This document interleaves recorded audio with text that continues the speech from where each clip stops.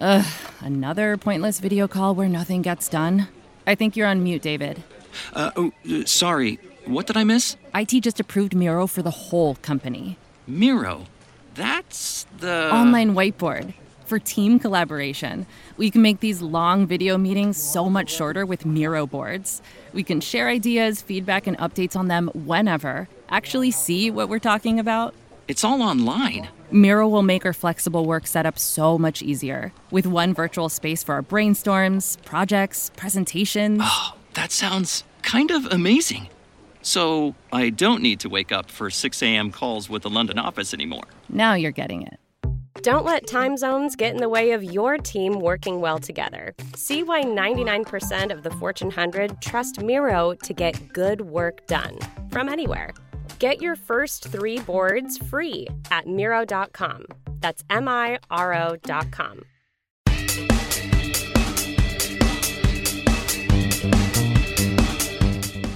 Hello, welcome to the Boys in the Band podcast. I'm Peter Smith. And I'm Richard Gallagher, and we're really excited about this week's show. We're chatting to Coz Kerrigan from Larrikin Love, who have been the most requested band by you guys listening.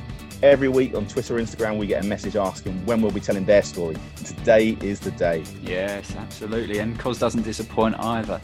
He's got some great stories from those days in the band. And here he is on that album, The Freedom Spark. I find it quite frustrating to listen to it now because although I love the songs, but you can't help but go, fucking hell, man, I could do that so much better now. Like, the whole nostalgia thing, and you get a little bit sort of, oh, fucking hell, what could it be? But I love it. It's a great record. I loved it when we made it. I love it now. And I still get lots of people. Well, I meet people in pubs and stuff, and they'll come and say how much they love that record, and it's great. That's really cool. It was just one album from Larrikin before they split, and we definitely picked up a bit of a frustration from Coz, looking back all those years on, that it didn't last that little bit longer. Yeah, we actually put a quote to him, didn't we, from NME journalist Mark Beaumont about Larrikin being one of the greatest lost bands of all time, which I thought was, high praise indeed, but it was interesting to get his reaction to that as well. Yeah, it was. Yeah, he'd actually seen that article, hadn't he? It was really interesting feedback on that. But another great thing about this band was their connections to lots of other bands that me and Pete loved and still love now. The likes of the Mystery Jets and Jamie T. That was the Thamesbeat scene, wasn't it? Yeah. Yeah, so a really enjoyable chat for us, this one. Hopefully a good listen for you guys too. So check it out, and also look out for our special bonus pod with Coz on Wednesday when he picks out his favourite Noughties album. We had an unbelievable response to Baz from the Fratellis on our first bonus show last week, and Coz has picked a brilliant album for his choice as well, so it's going to be a good one. Good little extra midweek listen for you. But first, here he is on the Larrikin Love story. Enjoy.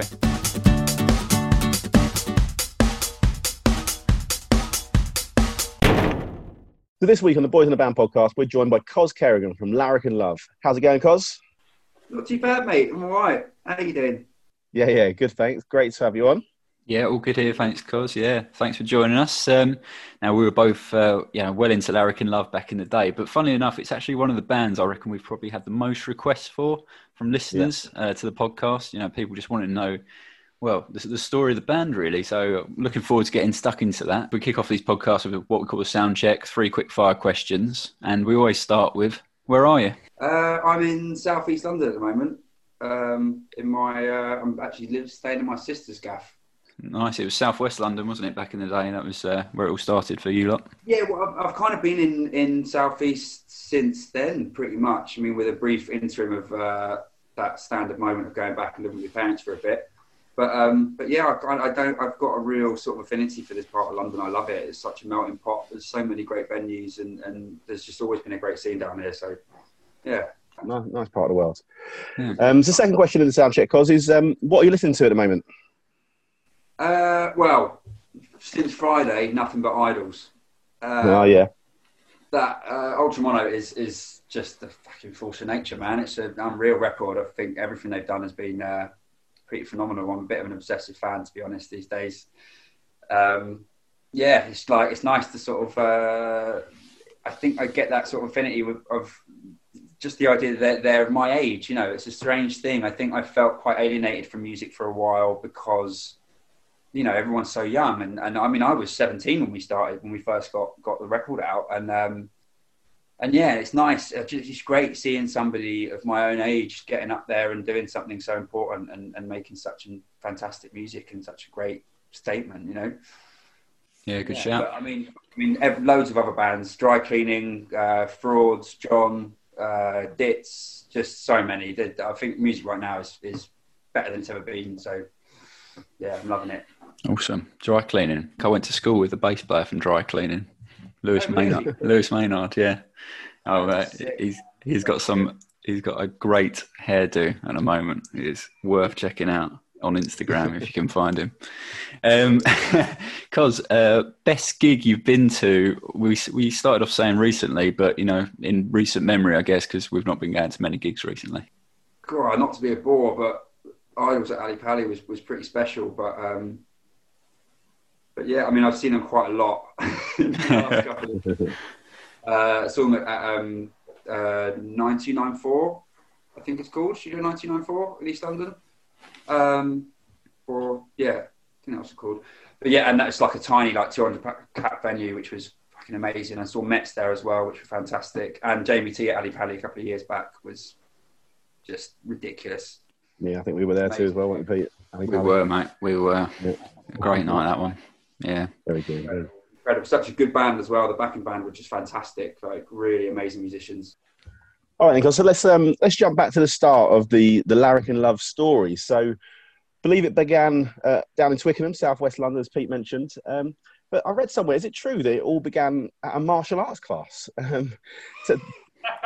Like some sort of karate lesson? Escape this shit, man.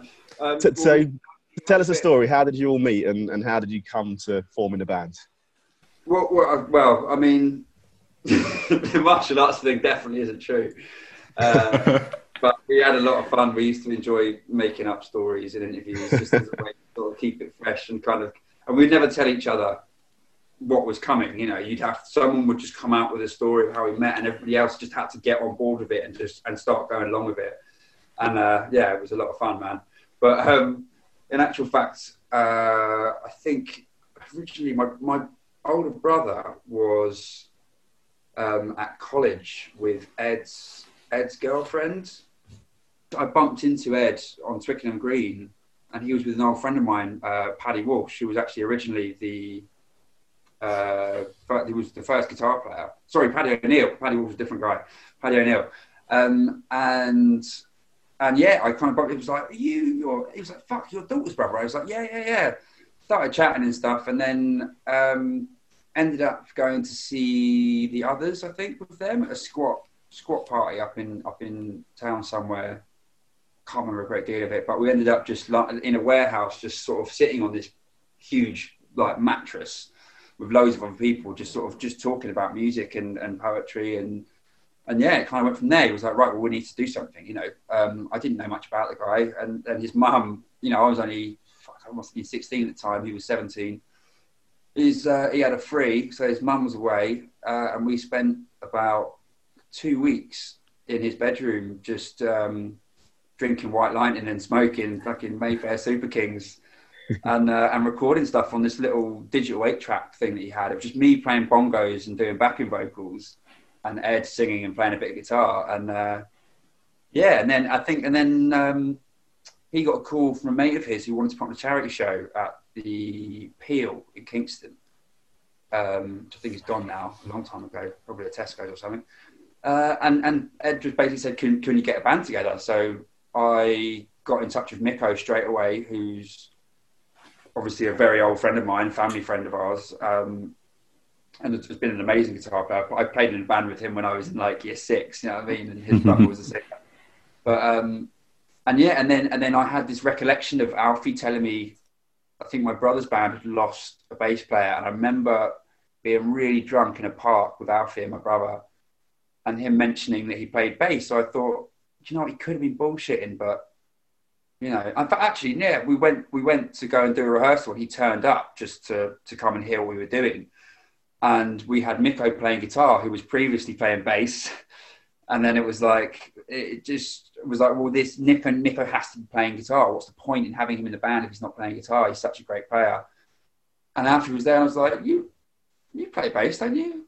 was like, yeah, a little bit. And then we just sort of talking the lines, and then it kind of went from there. I think I don't think that Alfie had any intention of being a permanent member at that point. But yes, things kind of moved quite quickly, and yeah, that just ended up being the lineup that we stuck with, and a lineup that worked beautifully. You know, so many different influences from all sides. All of us were in, like, Alfie's mad into funk and soul and R&B, and me and Mick were raised on Irish trad, and myself on jazz, and you know, it's just like it was great, man. It was great to have those sort of ideas floating around. Yeah, real mix. And obviously you had Rob Skipper as well from the Holloways, dipping in and out, playing a bit of violin for you. Yeah. God, rest in peace, old Rob, man. Yeah, Rob was an amazing guy. Really incredible talent, amazing songwriter, amazing musician, just all round. You know, always felt like a privilege when he came and played with us. We had a couple of different violin players over the years, but he was probably the longest term himself, and Johnny. But yeah, man, he was fantastic. Force of nature. I miss him very much. Yeah, we had a really nice chat with Alfie and Bryn from the Holloways, one of our earlier episodes, and yeah, they really played tribute to the talent of Rob as well. So yeah, nice to hear that from yourself as well. Yeah, I mean, you won't. If you ask anybody from that time, you won't get much of a different answer. He was so well loved. Yeah, it was great. He was an amazing guy, and again, like I say, I miss him all the time. Yeah, great guy, clearly.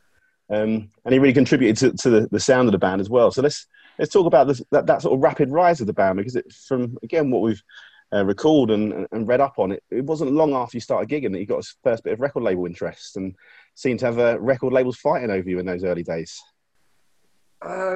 Well, yeah, but I don't know. Probably a little bit of exaggeration in there, but yeah, you know, we were very privileged at that point to have a choice, you know, to actually be able to choose between a couple of different labels. It was pretty early. I think I remember what the gig was. I can't remember the name of the gaff now. The one under it's like, it used to be a public toilet at Shepherd's Bush. Jinglick, that's right, yeah. Yeah, we were down and we played a fucking great show, man. It was probably one of the best up until that point. And, you know, there was people up on the tables, and Ed was jumping around on top of people and on people's shoulders. And I think someone from Warner happened to be there.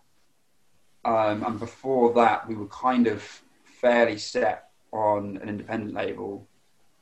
And yeah, and then of course, then it all just sort of started kicking off, and I suppose as soon as one label finds out that someone's interested in you, they sort of go, oh, okay, hold on a second, what are these guys up to?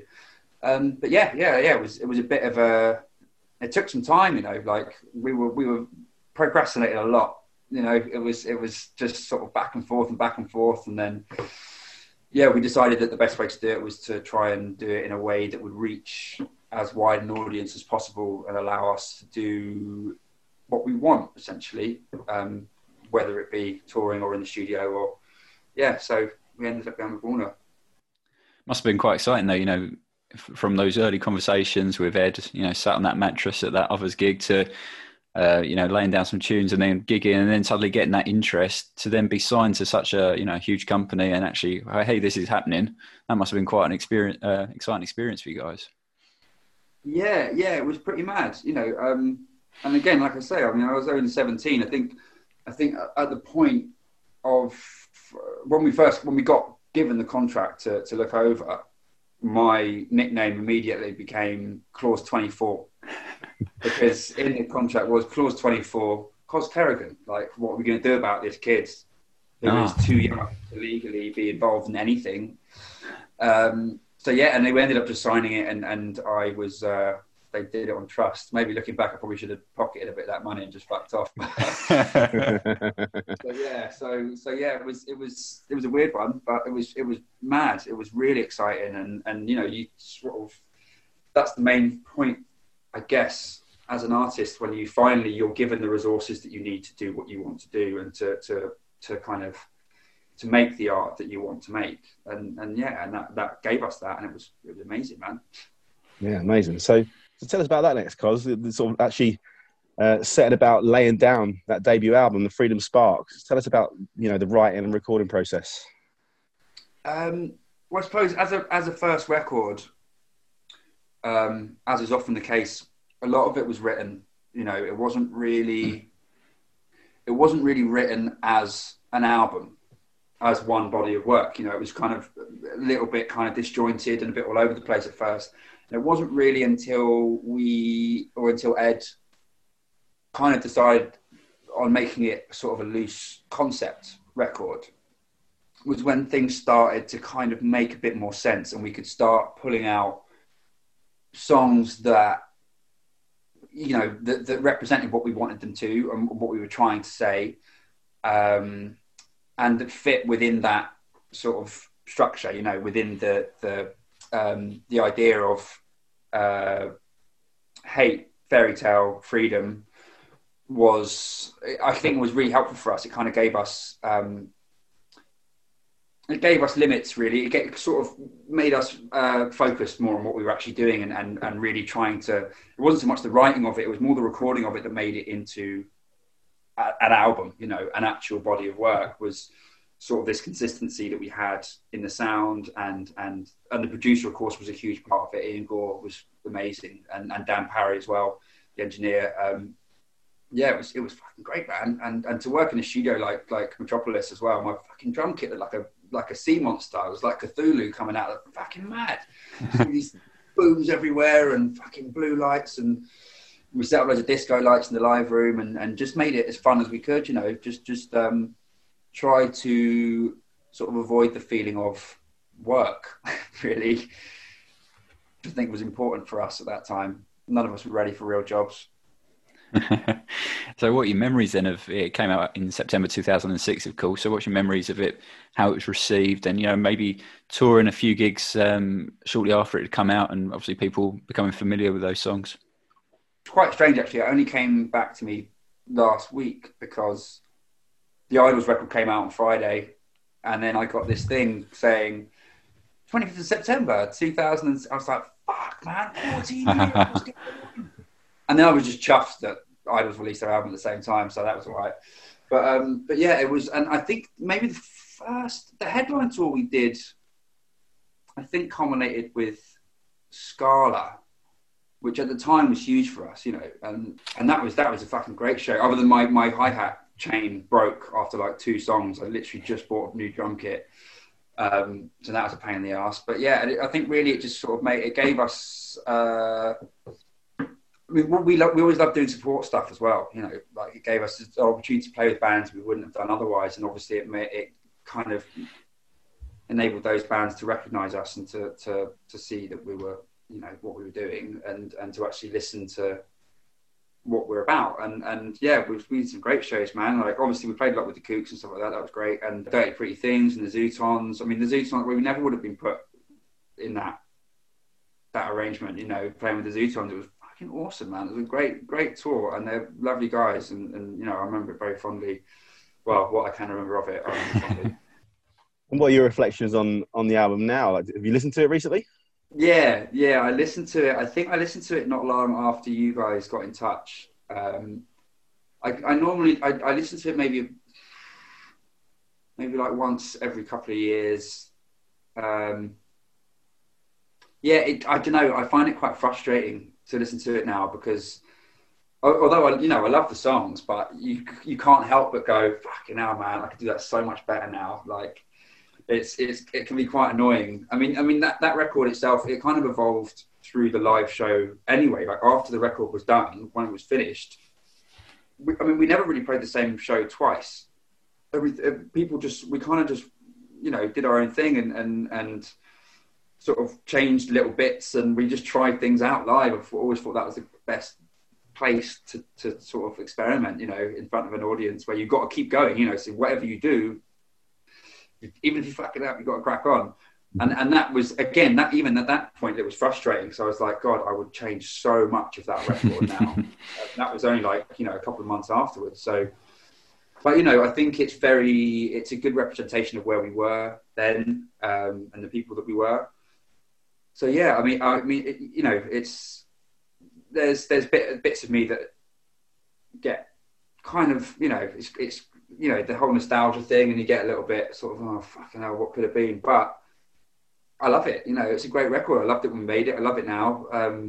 And I still get lots of people. Well, I meet people in pubs and stuff, and they'll come and say how much they love that record, and it's great. That's really cool. Awesome, mate. Have you got a favourite track on it? I know you say you look back on it and think, oh, I'd change this, I'd change that. Is there any song on it you still think, oh, that's a really good one, that one? I think Burning Coast that was always my favourite, because it's fucking raucous as, man, and like the choruses are just so fun, and I love violent music, so it's just wicked fun to play, and yeah, love it, man, love it. Plus there's that lovely little harmony bit in the verses, which never quite went to plan but yeah, it was wicked, man. I loved it. Ed was very precious about that tune, and it was written about the tin mines down in Cornwall. Cornwall. Yeah, and he was adamant that we saw what it was about before we went into the recording process of that particular song. So that was the only one that we did away from Metropolis. We went down to Sawmills. We had to load up all the gear onto a boat and go across this fucking lake. And Nico nearly dropped his brand new orange amp into the fucking lake. Just barely caught it with one set of wheels off the edge of the jetty. But yeah, and we went in there, and it was sort of surrounded by all this stuff of like Oasis and Supergrass and all these incredible bands that have played there, and that was a real experience, man. That was something special, really amazing. Amazing. You mentioned melodies there, and I think Downing Street Kindling is one that stands out for me. But that was something about Larrikin Love, wasn't it? That you weren't afraid. There's some quirky lyrics and stuff in there, and you guys all had a real look. But that there was some real sort of poppy elements almost to some of the choruses and stuff, and the way that those songs would come together. Absolutely, man. I think really, I mean, you can't really escape the fact that we were a pop band, essentially. I don't think you can class it as rock and roll or punk or anything like that. It's pop, and that's kind of, I guess most of it is all very kind of rudimental and quite basic. Most of it follows a pretty basic structure. I think songs like Burning Coast were slightly different, and Silver and stuff like that. But yeah, I mean, it was, I think we just sort of took out of things that we liked. So some of it didn't seem to fit until we put it together, and then it did. And yeah, I don't know. It was a weird one. I think a lot of the times the music dictated the melodies. A lot of the times the lyrics / melody would dictate what the rest of the boys played. So yeah, it was just, we never really had a formula or anything, but yeah. Yeah, well, the formula certainly worked. We'll take a quick break there, Coz. In part 2, we'll chat a bit more about why that was the only album we got from Larrikin Love, the band's legacy, and what you're working on at the moment.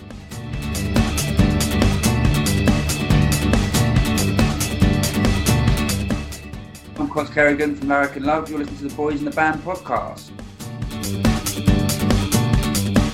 You're listening to the Boys in the Band podcast. For more naughty nostalgia, check out our Twitter, Facebook and Instagram pages, and make sure you hit subscribe to the podcast for more interviews like this.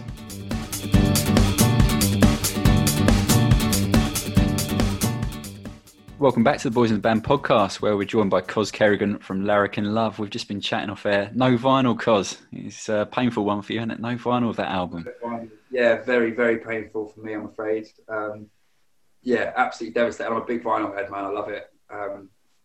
I was so excited because those early singles were coming out on 7 inches, and I was like, well, obviously we're going to do a 12, right? We've got to do an LP, and unfortunately it never surfaced, which I think is a real missed trick there, man. Yeah, that would be a nice one to have in the collection, definitely. Because I was reading an article recently by respected NME journalist Mark Beaumont. He described Larrikin Love as one of the greatest lost bands of all time. Now, obviously, what he's referring to is that 6 months after that album came out, the band split. So what happened? Yeah, I read that, actually. I was quite surprised. I was reading it just as, just fucking bored. I think someone sent it to me, actually. And, someone sent me the previous article, the Vice one, about fucking Liverpool Indie. That really pissed me off. Obviously. I think it pissed a lot of people off, didn't it? Yeah. Well, yeah, to be honest, I would have expected that sort of thing from the NME. You know what I mean? Like, I think that Vice were very heavily involved in the scene at that time. You know, we did loads of stuff with Vice. But yeah, that was great to read that. But also, at the same time, quite devastating. I think really what it was, I think touring took a real toll on Ed more than anyone else. It was difficult, you know. Touring's a very lonely place at times, despite being surrounded by your best mates. When you're not with, you know, Ed's girlfriend was his rock, and she was an amazing woman. She did a lot of our artwork, and you know, being away from her and being in that situation wasn't really his natural state, you know. And I think it's almost like Kate Bush, you know. He wanted to just do one tour and then never ever tour again, just do like the odd gig every now and then. But yeah, I think he just wasn't very happy. I think he needed to make a change, and maybe that was the most kind of drastic change he could have made, and maybe he just wanted to sort of cut that. I don't know, yeah, just cut it short. I mean, originally when we separated, it was all very amicable and stuff, and there was always the option of kind of getting back into it, maybe a year or so. And it just never really materialised. And then after a while, it sort of just didn't really feel relevant anymore. And I guess we all just sort of drifted, and we all had other projects on the go. So yeah, no, it's a shame, man. I would have loved to. I really would have liked to actually write a record. You know, like go in and write a sophomore album as a record. And it's a shame we never got to do it. I think we could have done it really well. We demoed a few tracks. That never came to light, and you know, even the B-sides and stuff that we were doing for the singles on the record, I felt had a lot more depth in them than the stuff we were doing for the record, essentially. So it's a shame never to have gotten the chance to kind of see what would have materialised from those earlier sessions after the first album. But yeah, that's his life. Was it? Sorry, Rich. Was it a shock, Coz, when Ed sort of sat you guys down and told you that, or was it something that you all knew was sort of coming? I mean, I knew he wasn't happy. You know, I loved Ed very much. I still do. And it's, you know, it's difficult not to see when someone you love is struggling. You know, unfortunately, back then I wasn't really equipped to deal with that or to help him in any way. Again, being very young and a bit immature and naive, and you know, I just wanted to have fun. I wanted to party and stuff. But yeah, I think, I mean, originally he sat us all. He came to each of us individually, and I got a phone call saying everyone to meet me on the South Bank on his own, and I was like, well, I'm either fired or the band would break it up, and either one would be a fairly understandable sort of reaction. But yeah, it was quite shocking. I think I thought about it a lot because I had a feeling it was coming, but when you actually hear it, it's very different, you know. And it was nice, and we had a big hug and said goodbye, and you know, we saw each other quite a few times after that, but unfortunately, eventually it just sort of fizzled out. Yeah. Yeah, I suppose it's one of those things, isn't it? Sort of very, you know, we talked about the rapid rise, and obviously being so young, you know, it must have been quite intense, you know, with all that success coming quite quickly, the pressure of being on tour, and, you know, some of you enjoying it more than others can understand it can be a bit of an odd place to be mentally if you're out on tour and not quite being on the same page as everyone else. Very much so, very much so. You know, I mean, you know, back then, I think it was a brilliant time, you know, for music generally, for guitar music especially. But there was a lot of toxicity still in that scene. You know, there was a lot of boozing and drugs were a big part of it. You know, it was fucking everywhere. And when you're doing, I think, God, I mean, the first sort of year of properly touring, we didn't really do anything else for the most of that year. You know, I think the first stint was about sort of 2 months with about 3 days off, which we used to travel or do press or whatever. It's pretty fucking intense. And after what, you know, you start getting into boozing and drugs and all the rest of it just because you're trying to enjoy yourself. You think you're enjoying yourself, and after a while it becomes kind of necessary because you're fucking wrecked, you know, and you want to make sure that you can give your audience a decent show. You know, they've paid to come and see you. And and of course that it doesn't work out that way because it ends up being completely the opposite, having completely the opposite effect. And we were burnt out. And I think, you know, I was a bit of an arsehole back then as well, I think, to be honest. I think we all were in our own ways. It's difficult to be able to deal with that kind of situation at that age, you know. So, and that's another reason I would have liked to have another crack at doing a record and stuff, is that probably even more so now, you know, that I've grown a great deal since then. I don't regret anything from back then, but, you know, it made me into a pretty strong person, or it has done. So yeah, I mean, yeah, I'm waffling, man. I've forgotten what I was saying. No, that's good. I was just going to sort of follow up on that sort of, yeah, just with that context of obviously how highly respected the band were, and now we've heard sort of, you know, what caused the band to split at that point. So, you know, all these years on, what's your sort of reflection on the band, what you achieved, the experiences you had? Is it positive, frustrating that it didn't kick on, or what's your sort of overriding feeling towards it all now? I think it all depends on my mood at the time. Yeah, I mean, yeah, of course, there's definitely a certain level of frustration and kind of, at times I sort of feel myself getting a little bit bitter, but, you know, that's completely unhelpful. So sort of sweep that out of the way. But really, it was, I had an opportunity to do things that people of my age and of my background don't get to do, you know. It was a very bizarre time, but in a fucking great way. It was amazing, and there was so much love around back then. And, you know, meeting those amazing people, you know, I wouldn't have gotten to meet fucking Peter and Carl, and who obviously were heroes of ours back then, and like the Zootons, and it was mad. It was fucking wicked. And again, like I say, there was so much love there. There was a great, I don't like using the S word, but it was an amazing scene, and I made some amazing friends out of it. Really amazing people, who many of which are still going now.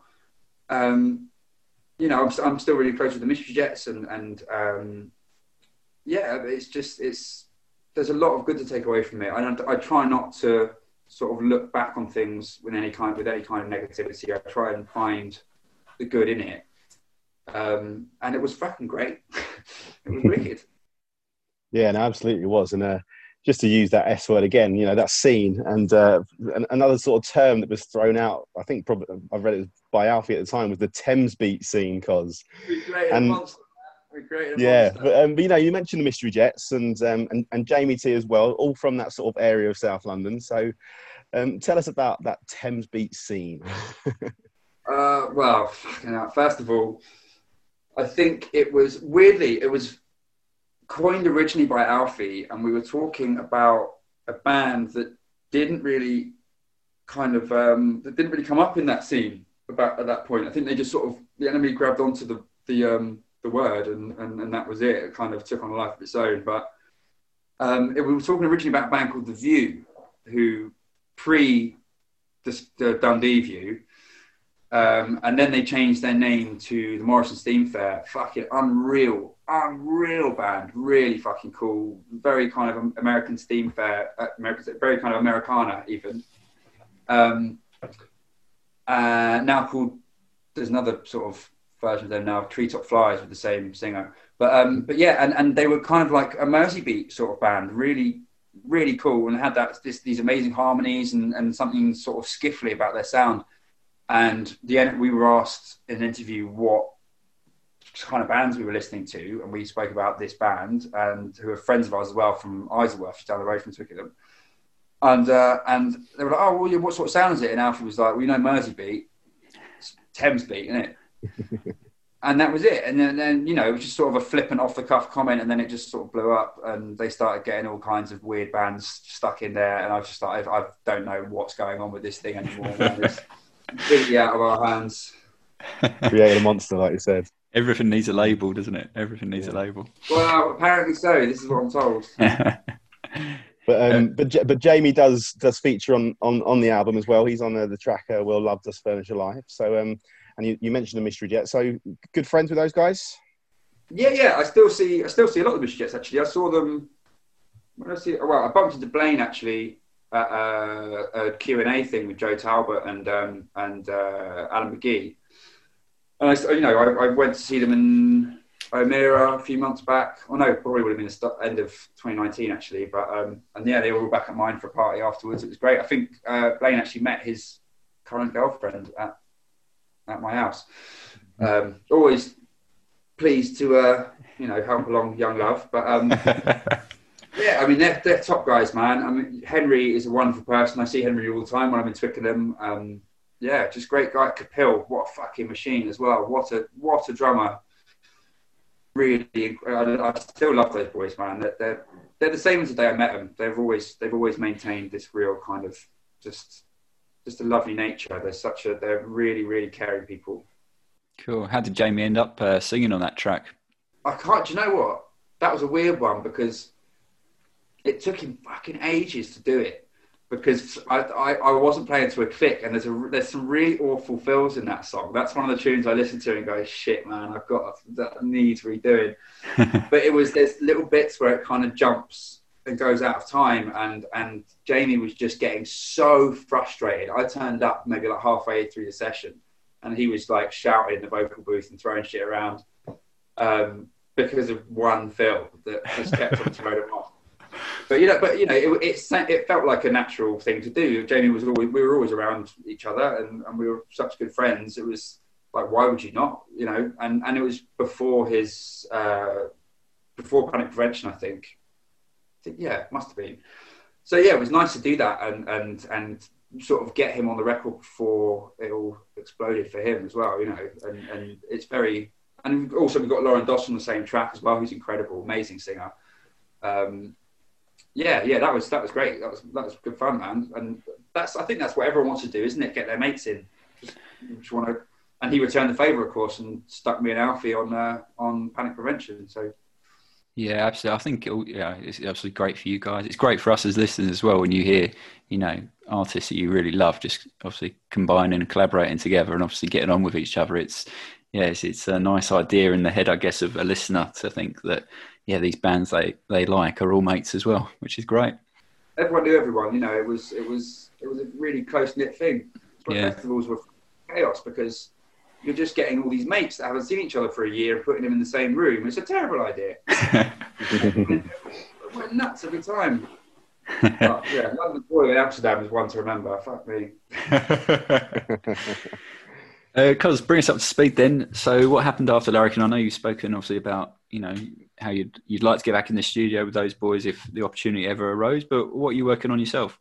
Well, I'm not currently involved in anything musical. I'm trying to sort of get back into it. I've been right now I'm sort of trapped in a flat and I haven't got a kit set up or anything. I haven't played drums for quite some time, but yeah, I mean, there was a lot after Larrikin. I did a lot, like quite quickly afterwards. I did a tour with playing drums for Kid Harpoon and the Powers That Be, which was great fun, like really amazing. And then I think they actually asked me to be the full-time drummer, and my phone was broken, and I didn't see any of the messages. And I finally managed to fix my phone.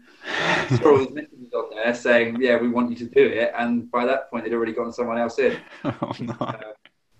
It was a fucking nightmare, man. I was gutted, but also it's nice to go and see them and not have to be playing. But yeah, and then I did very nearly joined Rubber Bean. Did a couple of rehearsals with those boys. They were full on, man. Like I still see them locally. They're like Dave is now playing with Sleaze. Fucking great band, and they're local to here as well, South London. And then Cleveland Villanova, amazing band. Really amazing band. Probably my favourite band that I've been in.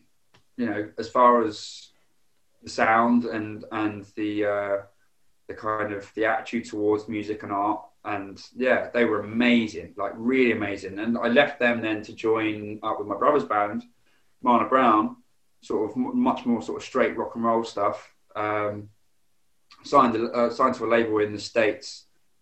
and that nothing really materialised from it, unfortunately.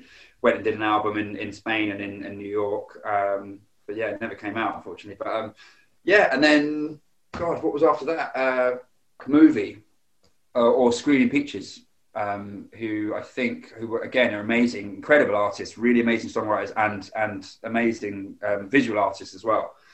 Very interesting guys. And that sort of went on for a while. Unfortunately, adulting and the world of work got a little bit in the way of that one. I was just exhausted. I was too tired and I couldn't give them the time they deserved. So I decided to step back from that. I think they're now Woos, I think. Is their current sort of incarnation doing quite well, and they're brilliant. They're just amazing bands. Every one of them, I don't think there's. Oh, and the Hypnotic Eye as well. Before we did a lot of touring with the Hypnotic Eye in Europe, and that was with myself on drums and with Joseph Whitney Fish from Coz Kerrigan playing bass. So that was cool. And then of course, the keyboard player was from Screaming Peaches, which is how I got that gig. All very incestuous, really, but yeah, great fun, man. And then I don't, that's it's always my favourite thing. Touring is my favourite thing in the world. Going to a different place every day and playing to new people and just bringing your art to a new audience is a wonderful thing to be able to do. And I guess that's the thing that I miss most about it. Yeah, absolutely. Well, fingers crossed something comes together when you can get back out your kit and maybe something else will come. I've been chatting a little bit with the Klezmer boys, and we might hopefully with Joe. I'd like to get something in the works with him. We've had sort of brief conversations about a two-piece noise band and just trying to sort of experiment a little bit with noise rather than melody. And fuck it, I don't know. See what happens. Yes. See what happens indeed. Good stuff. All right, guys, really appreciate you giving us the time today. We're going to finish off with the encore now. First question in the encore, you may well have answered this a million times before, but tell us again if you can. Where did the name of the band come from, Larrikin Love? It's from a play called Our Country is Good.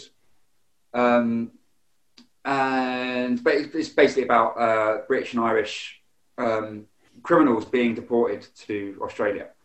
And there was the Larrikin thing is kind of it's kind of like an accent difference. Like you have Irish guys there saying Larrikin, what the fuck are Larrikin about? And then of course Larrikin sounds like Larrikin in Australia, like in an Australian accent. So it's more of a language divide, but essentially it just means a little bit of a hooligan, a bit of a cheeky chappy. That's pretty much it. Also, we went back to that point as well for a lot of the press shots for the album we did. So if you remember the ones of us sitting in kind of like old clothes, I was wearing bare feet, and it's just like a white backdrop, and that was inspired by a book of Australian like crime scenes and stuff. And they had all these pictures of these mugshots of criminals that were leaving the UK and Ireland and going over there. And so we tried to sort of emulate that. And they had the idea of my character was kind of a young kid who'd been caught nicking a loaf of bread or something, hence the no shoes and dirty feet. And the other lads have got this air of confidence about them because they were putting these kids with hardened criminals and sending them over there and sort of, painting them all with the same brush.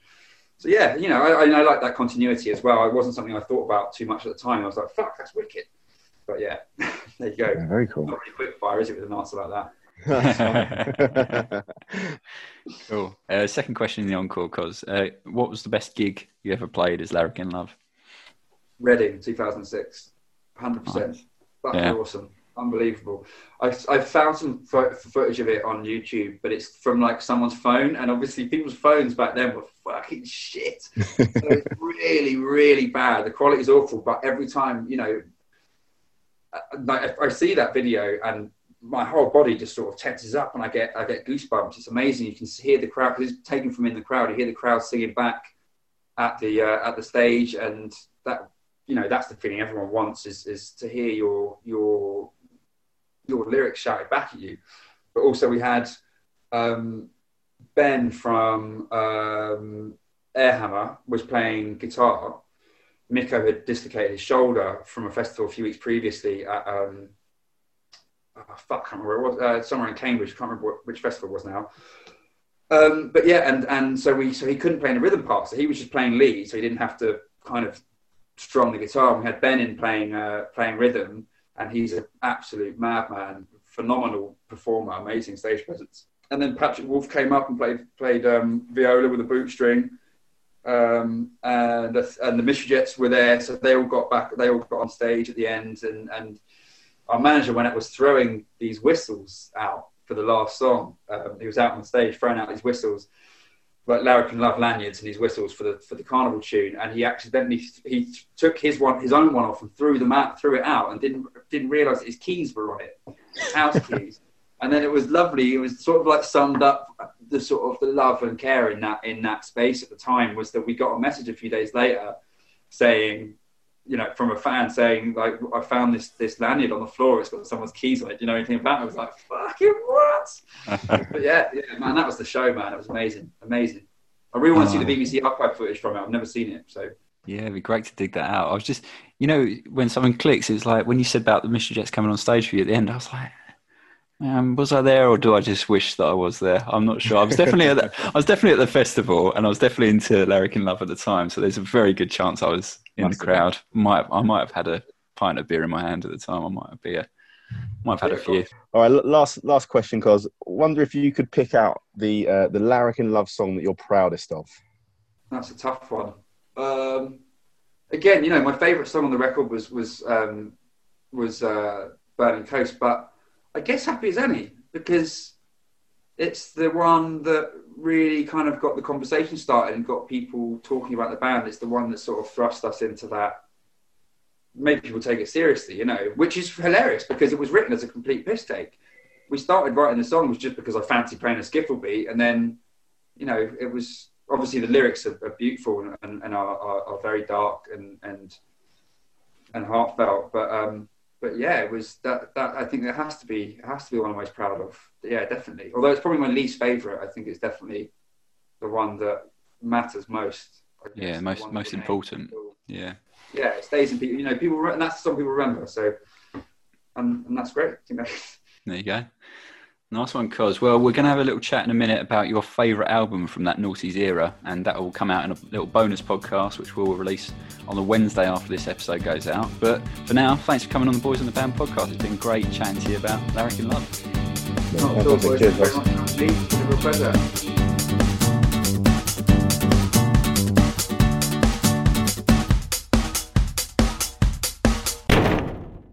We made USAA insurance for veterans like James. When he found out how much USAA was helping members save, he said, "It's time to switch. We'll help you find the right coverage at the right price. USAA. What you're made of, we're made for. Restrictions apply.